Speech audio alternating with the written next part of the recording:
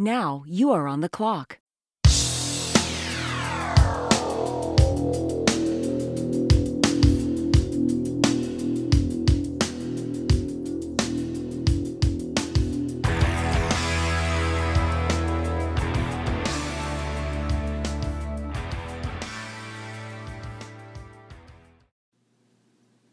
Hey everybody, it's Darren Armani from FantasyMojo.com. I want to go over some results from last night's live FFPC Best Ball. It's a $35 draft, and I'm already seeing some quick reaction to player performances at the NFL Combine. Specifically, we had DK Metcalf, who had an impressive bench press performance. He's already being drafted now in the 10th round. He was selected at the 10:05 after having an ADP of 14.7 throughout the preseason up until his combine performance. We're also seeing Miles Sanders take a big jump here. He was selected at the 12:09, and he had previously been being taken at the 20:01. That was his ADP prior to yesterday, and he had a good 40 time and some other drills that he did. He excelled at. So those are two guys who just spiked right up immediately. And it's always good to take a look at live draft results when you're gauging immediate player movement. It's tough when you look at slow drafts because they evolve over the course of a couple weeks. And ADP generally doesn't factor in rapid player movement, until that's been baked in for a couple of weeks. So always good to look at the live draft boards when you want to know what kind of action is happening to these guys when there are events going on in the world that rapidly change their draft stock. And we can contrast to what I saw in some of the best ball 10s that I was participating in. Was in one that wrapped up yesterday. It was in the 20th round.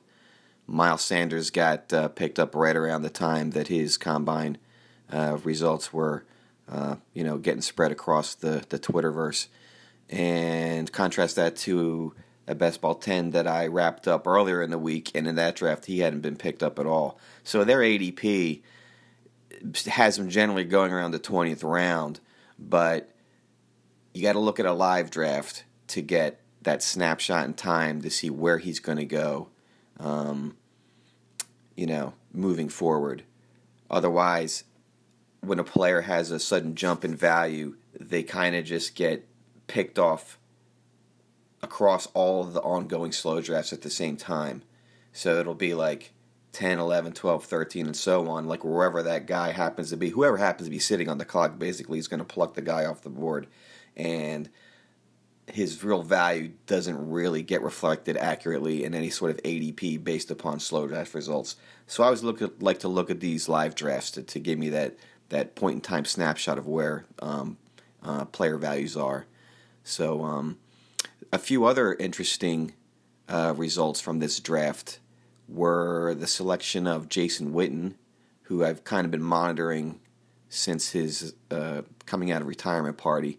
He went in the 13:09 position in this draft, which is consistent with where I thought he would go. Initially, I thought he might go into 8th or 9th round, but when the news came out about his limited snap count usage, which I don't really know how they can determine that at this time, I kind of backed off and said maybe the 12th or 13th round, and in fact he did go at the 13:09 in this FFPC draft. Interestingly, the guy in the one spot picked Christian McCaffrey, number 1 overall, so getting his guy, kudos to him. Got picked right before Barkley, then Kamara. Gurley went in the 5 spot in this one, and Le'Veon Bell went at 106, which is earlier than I've typically seen him go. So maybe his value is increasing a little bit here as we get closer towards free agency opening up. So these draft boards are up at FantasyMojo.com. Head over there. and check them out. We've got the slow drafts and the live drafts split out.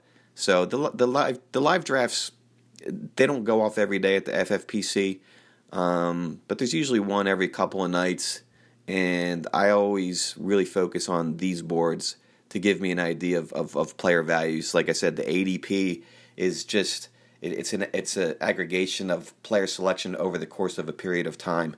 So when you want that instant snapshot of player value, I like to look.